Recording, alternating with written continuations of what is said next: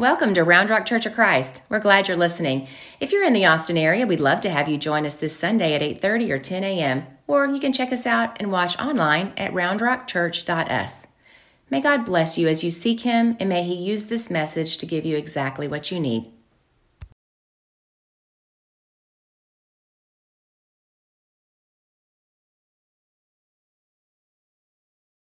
Luke 13:17. When Jesus said this, all his opponents were put to shame, and the entire crowd was delighted at all the wonderful things that he was doing. Y'all, I'm sure if you're like me and my wife, you can't help but wonder, what in the world did Jesus say? But you're going to have to hold off for a little bit. You're going to have to humor me for a second. And I have just a couple of questions I want to ask y'all this morning. Don't worry. All I need you to do is raise your hand if you agree with this sentiment. But please, I just have a few questions. So I'll ask you an easy one to start, okay?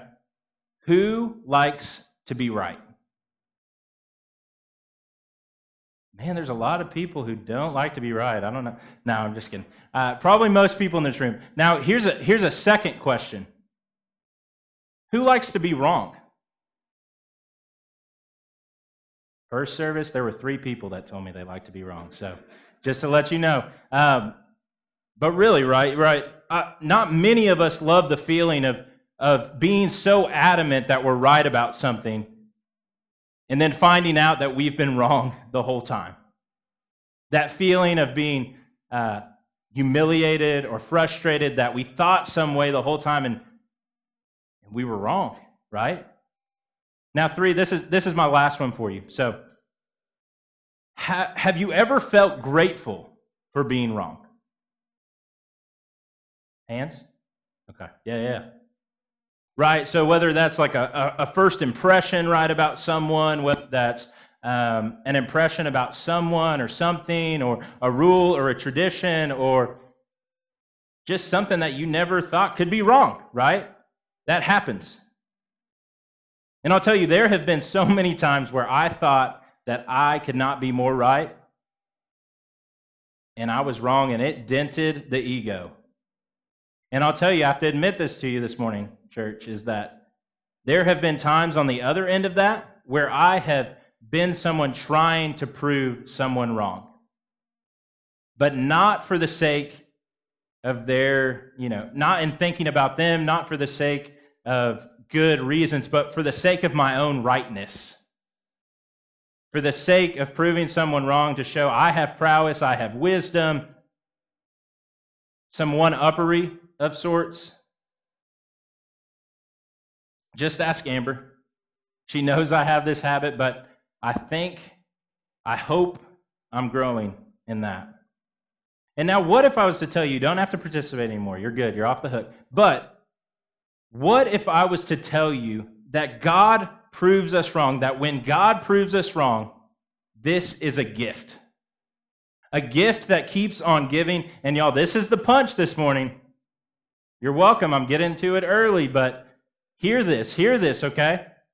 God proves us wrong not for the sake of pride in God's self or to belittle us, but solely for the sake of helping us see the way that God sees. Solely for helping us see the way that God sees.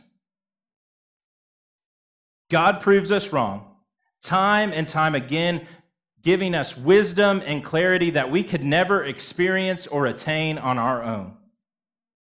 It's one of God's greatest gifts to us, to help us in our limited purview, to see what really is good, what really is just, what really is right. And y'all, today, we are going to see what it looks like for God to prove us wrong in a loving and right way, for the sake of living love, and this will change you for the better. Whether you are following God right now or whether you can't even understand a God who would do that for you. A God that would prove you wrong for your sake.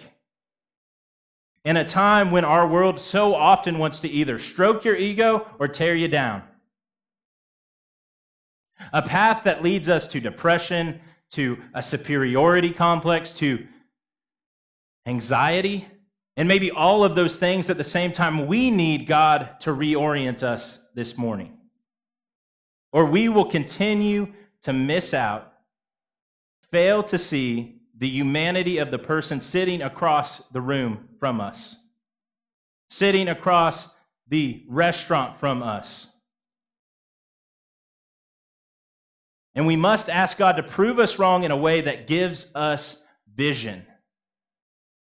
Vision to see what it looks like to seek freedom in Christ for every person we know. Whether you are religious or not, if you let this story from this morning stir within you, your relationships will change immediately. Good morning. My name is Matt Delano. I am the discipleship minister here at Round Rock Church of Christ. It is so good to see you guys this morning. It's so good to be together. Man, our praise team was leading us well today. It's a joy to worship together. And if you're joining us online, we're so glad you're here as well. I always am so gripped by the fact that the Spirit is just alive here. And I hope you feel it too. Now this week, you will have noticed this if you've been joining us, but we're taking a quick hiatus from our interim preacher sermon series on Jeremiah. He will be back up here next week. But for today, we're stuck together. And you don't know, you may not like it yet, but I sure do love it. So I'm glad you're here with me. Now today we're going to meet Jesus, a Jewish man that happens to be the Son of God. A Jewish man who's in the midst of his life of ministry, bringing the kingdom of God into existence through healing, through teaching, and through much more. Along the way, as you might imagine, Jesus has made his share of opponents. And that's not because he's rabble-rousing or causing a stir on purpose. He's simply radically loving his neighbor.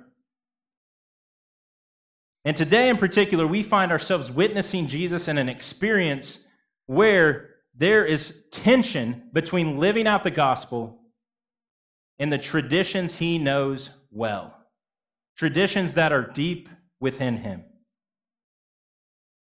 So, if you want to follow with us, you can join us in Luke chapter 13, verses 10 through 17.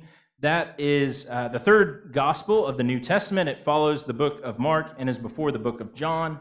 Luke is one of four gospels that takes us on a journey to see the ins and outs of Jesus' life and ministry. And if you don't have a Bible, don't worry. You can follow along on the screen. We'd love for you to do that. So let's dig in. So Luke 13:10. Now Jesus was teaching in one of the synagogues on the Sabbath. So we got to pause here. I want us to take a quick look at Sabbath, okay? So Sabbath is a holy day. It's a gift of a day set aside by the people of God for rest and for worship. And it's a day of importance because it's honoring two things. One, it's mirroring God's day of rest after 6 days of creation, but it's also honoring and setting a marker for the Israelites. For the Israelites in their deliverance from Egyptian slavery. It's a day that is a show of resistance, a marking of rest, the power to rest for a people who have not rested for so long. And this day calls for complete rest. It doesn't call for a nap and you're good. It calls for complete rest, complete focus on God. And just a heads up, breaking Sabbath was a major no-no, right? So it's like opening up your umbrella inside. I don't know if you guys have heard of this, but eating a Snickers with a fork and a knife. Do you guys know about this? That's supposedly like a fad. It's like wearing white after Labor Day. I don't know if that's a huge thing anymore, but for me, the thing that hits the most home is it's like stepping on a foul line on the baseball diamond. You don't do that. So please don't do that ever. But really, so those are small no-nos in our culture. But for here, just to give you a glimpse, breaking Sabbath was no laughing matter. It was punishable by death. It was punishable by death because breaking Sabbath was to dishonor God. Breaking Sabbath was to choose something else. And so the scene we are about to enter challenges the view of first century Jewish people as to what Sabbath means. And for us in our context today, it challenges our understanding of the tension between traditions or rules and God working in new salvific ways. So back to the story. In verse 11 we read, "And just then there appeared a woman with a spirit that had crippled her, a spirit of infirmity for 18 years. She was bent over and was quite unable to stand up straight. And when Jesus saw her, he called her over and said, 'Woman, you are set free from your ailment.' And when Jesus laid his hands on her, immediately she stood up and she praised God." A couple quick observations. So I want you guys to see this. So Jesus preaching, teaching on the synagogue on Sabbath, on the holy day, this is common. This is a norm for Jesus. But what might not be a norm for everyone else is that Jesus is in the middle of teaching and preaching like I am right now, and he's like, there's something else more important right now. Hold that point. We'll get back to it. Keep a spot. Let me know where I was when we stopped. But he goes and grabs this woman, brings her to him, and he heals her immediately. Jesus wants freedom for her urgently. And y'all, there's no time for him to wait. He meets her spiritual needs by meeting physical needs, and her ailment, you might be wondering, part of his healing takes place because her ailment in many ways has placed her on the margins. It has placed her on the margins because some people at this time believe that her own physical infirmity is a product of her own moral failings or her family's moral failings. And so what's even more fascinating is that Jesus seeks her out. She doesn't ask to be healed. We might even think she's given up on the chance of being healed. We might think that she's given up the chance or the thought of being noticed, of being changed.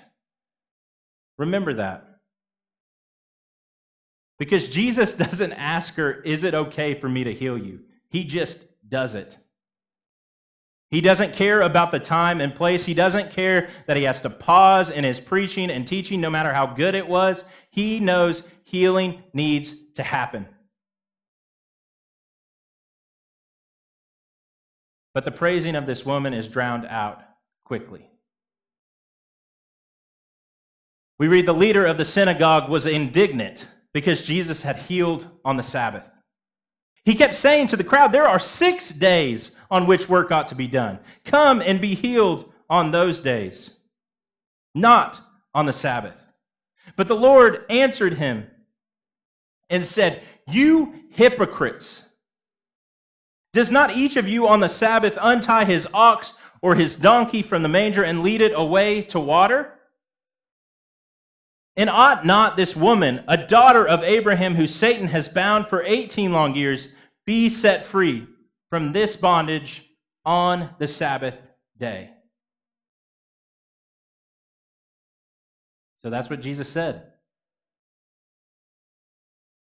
And I want to stop here because I think we can get out of this way too easy.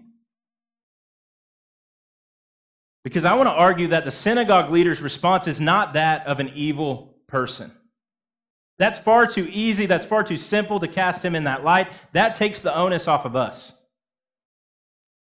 Rather, he is a synagogue leader who has been shaped by practices and by culture. And I fully believe that if he stepped back, he would see this healing as good. But in this moment, every ounce of his being is telling him this is wrong. And I think it's worth pointing out that this posture he has feels supported because he might be one who believes that this woman brought on her infirmity. He might be one that thinks that the spirit that's gripped her is a product of her own emotional or spiritual sin. And so everything that this man is telling him is that there is a time and place for healing, and it's not right now. And we can say all that, and we can also say he's wrong. He's wrong. He's wrong because this tradition, this connection of ailment, of her physical ailment, saying something about her spiritual ineptitude is misguided. And Jesus needs to correct this because the synagogue leader's experiences, his traditions, his cultural understanding leads him to miss out on this woman's humanity. To miss out on the fact that she belongs to him and he belongs to her. And right now, this healing is not just good, it's necessary. There's no time to wait for freedom. There is no time to wait for healing. And I mean, right here, Luke shows us that we can have tunnel vision so badly. That we can be lulled into believing that even our animals, our property, our possessions, they're a lot more important than another human's well-being. And I think it is clear, I would say this, that Jesus is not saying that the life-sustaining work towards these animals is bad. He's saying if you can provide a respite of water for your ox, but you are clearly missing something if it's not expected or required for this daughter of Abraham. And as I was preparing this morning, I couldn't get away from this quote that I saw by Mother Teresa. Of course, she has wonderful things to say. But what she says capitalizes on what Jesus is revealing. And it challenges our world's view, a view that maybe is trying to deceive us into thinking what I'm about to say is the opposite. She writes, "If we have no peace, it is because we have forgotten that we belong to each other. If we have no peace, it is because we have forgotten that we belong to each other." This is the key. So often we think we belong to ourselves. We think we belong to only this small subset of people. No, we belong to every single person in this room, in this world, every person who was created by God. We belong to them, and they belong to us. That is the gospel. That is living love, acknowledging that and knowing that when one of us is made whole, when one of us is unbound from evil, when one of us is unbound from something that's been dragging us down for so long, we all experience freedom. We all experience the gospel more fully. And y'all, Jesus is working here. He heals this woman on the Sabbath so that for the first time in 18 years, she can rest. She can rest. And there is no time on Jesus, there is no timeline for Jesus that's going to say, stop from healing her right now. We must seek rest for each other. For Jesus says in another point in Mark, for the Sabbath was made for humankind, not humankind for the Sabbath.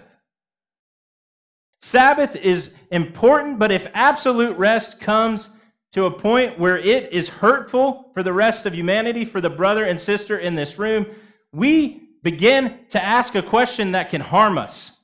We begin to think in the same way of this synagogue leader. Subconsciously, without second thought, we say, can't she wait any longer?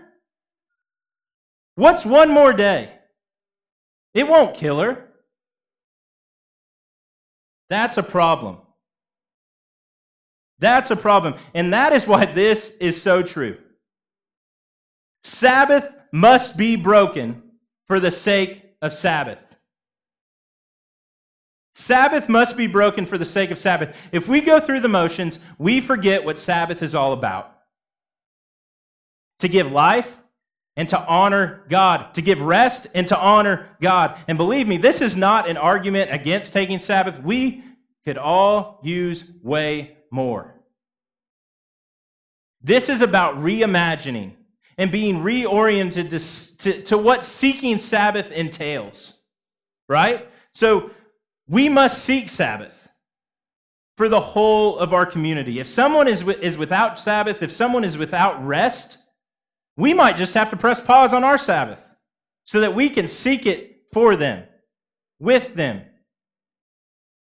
Jesus brought this woman from the margins to the center. He was divinely interrupted. Rules had to be stretched. Tradition had to be challenged. And this healing was a grace. And now, we're back to where we started. When Jesus said this, all his opponents were put to shame. And the entire crowd was delighted at all the wonderful things he was doing. What a combination. The people were delighted in this healing and this truth, but also I think Jesus is pointing them to is, guys, every single one of you, even those who are delighting right now, you have needed to be proved wrong. You have needed to be proved wrong because of your limited purview, because our limited scope, our limited understanding can so often miss out on what God is doing.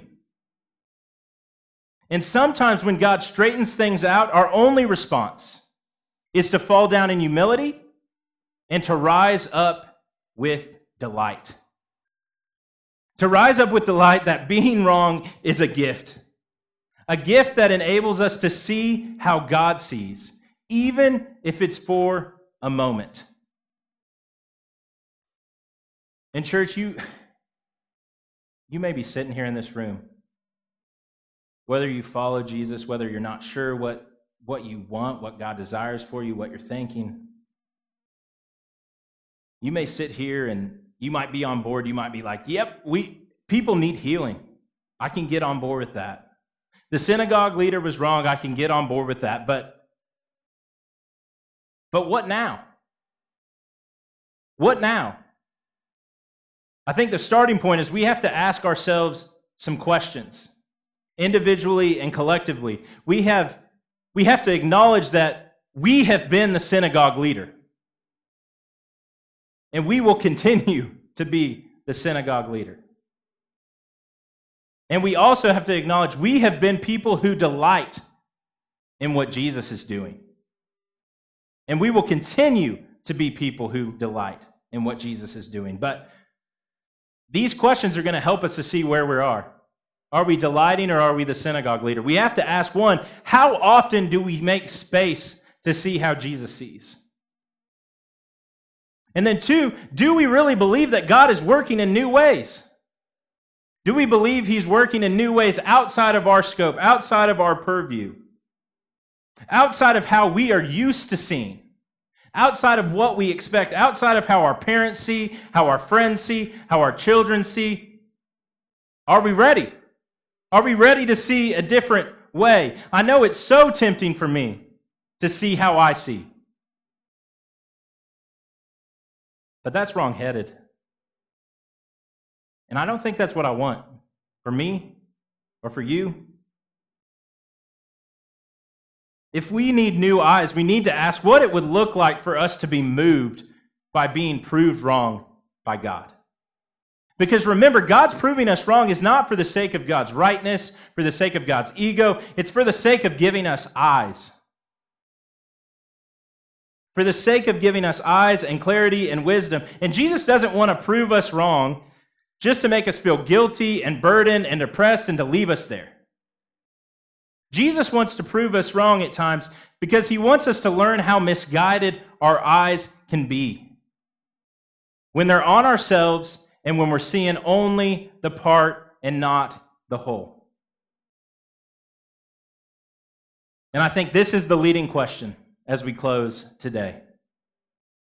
I want to answer this a little bit, but I also want us to think about it, to let it stir in us today and this week. It's how do we and how should we respond when we come across situations where tension or where tradition and healing are in tension? How do we respond? How do we respond? Situations where we feel like a rule or a tradition, it couldn't be wrong. It's always been right. When there is a norm that we've never questioned, when there is a rule or tradition that we're holding so tight to that it might even lead us to devalue another human being, what do we do? When it would lead us to treat them with cruelty and incivility, I'm telling you, if we believe that we always have to hold tighter to a rule or a tradition, if we have to always grip it tighter and respond with a rule-first mentality, we will always leap to cruelty and judgment towards others who do not view things the same way. And that cruelty, it will lead to death. It will lead to death, not just for the person that's feeling it. It will lead to death for us. And it will allow us to dismiss the fact that we belong to each other, even if we don't see how one another sees.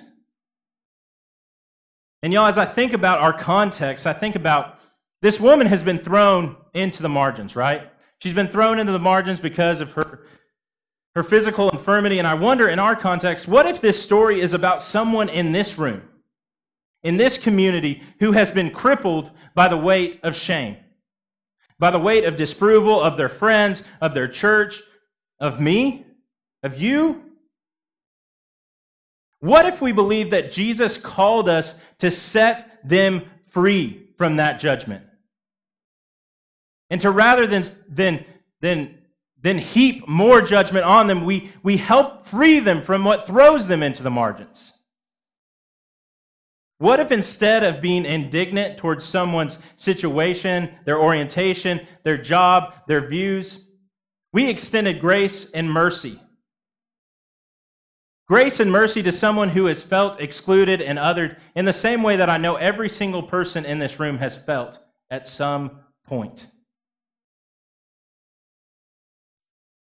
What if we were people who were informed by tradition and rules, but we were anchored in grace and anchored in breaking down barriers of belonging? Y'all, there are folks in this room, in this city, in this world, who feel the weight of judgment, of cancer, of opposition, people who feel outside of God's grace, and you may know that feeling. But I'll tell you, it's not because of who God is. It's because time and time again, the church has failed to fully witness to the God of belonging. That's who we're witnessing to. We know, and I'll tell you, I know we are there. I know we're moving there. I know this church wants to be that place. We know we can no longer say to the woman gripped with shame from addiction, the husband diagnosed with cancer, the son who lost 20 years to life in prison. We can't say anymore, don't worry. You can wait a little longer to be healed.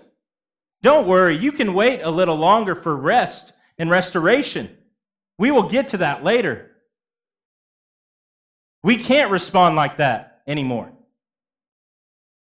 Rather, we have to respond by sharing life with others and inviting God to reorient us when we're wrong. It's humbling to seek healing, to seek rest, to seek restoration, because healing is here. It's now. And this means a few things for us. This means a few things. It means that today we sit together in the midst of grief. Of divorce, of miscarriage, of the pain of loss, to a battle with cancer. We sit in grief. We also pursue healing. We pursue healing through lamentations, through petitions to God. We pursue advocating for those who've been ostracized. Whether it's someone who's coming out of prison and can't find a job, we help them. And we listen to the plight of those who can't rest. And y'all hear this. We stop measuring whether someone is worth our time. And we just empty ourselves. We bravely step into the gaps, especially when we're afraid. This is what we do. We can't put it off any longer. We can't put it off any longer. But y'all, one thing that has brought me so much joy in the last 2 years, the last 2.5 years, is our church has experienced the gift of being proven wrong. We know so many of us have experienced this feeling of this traditional belief that when someone comes to church, when someone comes here, it is necessary for them to already be at a certain place. It's necessary for them to believe something or become something before they are welcome. And that is wrong. And that is not what this church believes. Are we perfect at showing it? Not always. But are we pursuing it? We are. We believe that everyone belongs. And we believe that God believes it is right that everyone belongs. And we believe that every single person in this room has a story worth knowing and sharing. And we are meant to be a place of rest and of life-sustaining work for the kingdom of God. And hear this, whether this is your first time with us, whether you're trying to understand what it looks like to follow God, whether you've been jaded by the church, you don't have to be baptized before you're healed. You don't have to know every word of Scripture to find freedom. You just get to be healed and loved right now in this place. Come drink that in. We aren't waiting for freedom in Christ any longer. We're not waiting for healing any longer. Join us. Let's go together and ask God to reorient us in a way that helps us to break down any barriers, that helps us to seek healing for anyone who's been held down. And y'all hear this. God created you with goodness inside of you. From the very beginning. God created you with goodness inside of you. And your goodness is not it's not informed by anyone's afflictions. It's not informed by anyone's judgment of what you're experiencing or struggling with spiritually, emotionally, physically. You are good and you belong here. You belong here, but you also belong in God's arms. And He is calling out to you. And so I have to ask, who's ready to be proved wrong? I know I am. I'm ready for Jesus to continue to show us our blind spots, to continue to show us that being wrong just helps us to see a little more rightly. Let's fight to see a little more rightly. Pray with me this morning. God, thank you. Thank you for being a God who can show us the way. A God who can remind us that our pursuit is not to be right about every single thing, to have right theology, to have a right understanding of everything, but we are here to be shaped and pruned by your Spirit, by Jesus, and by the fact that we just sometimes need to be reshaped. Sometimes we need to be proven wrong so that we can see rightly. God, give us fresh eyes. And God, help us to know that, yes, it is going to be hard, but it is worth it. It is worth seeing things the way that you see them. It's in your Son's name we pray. Amen.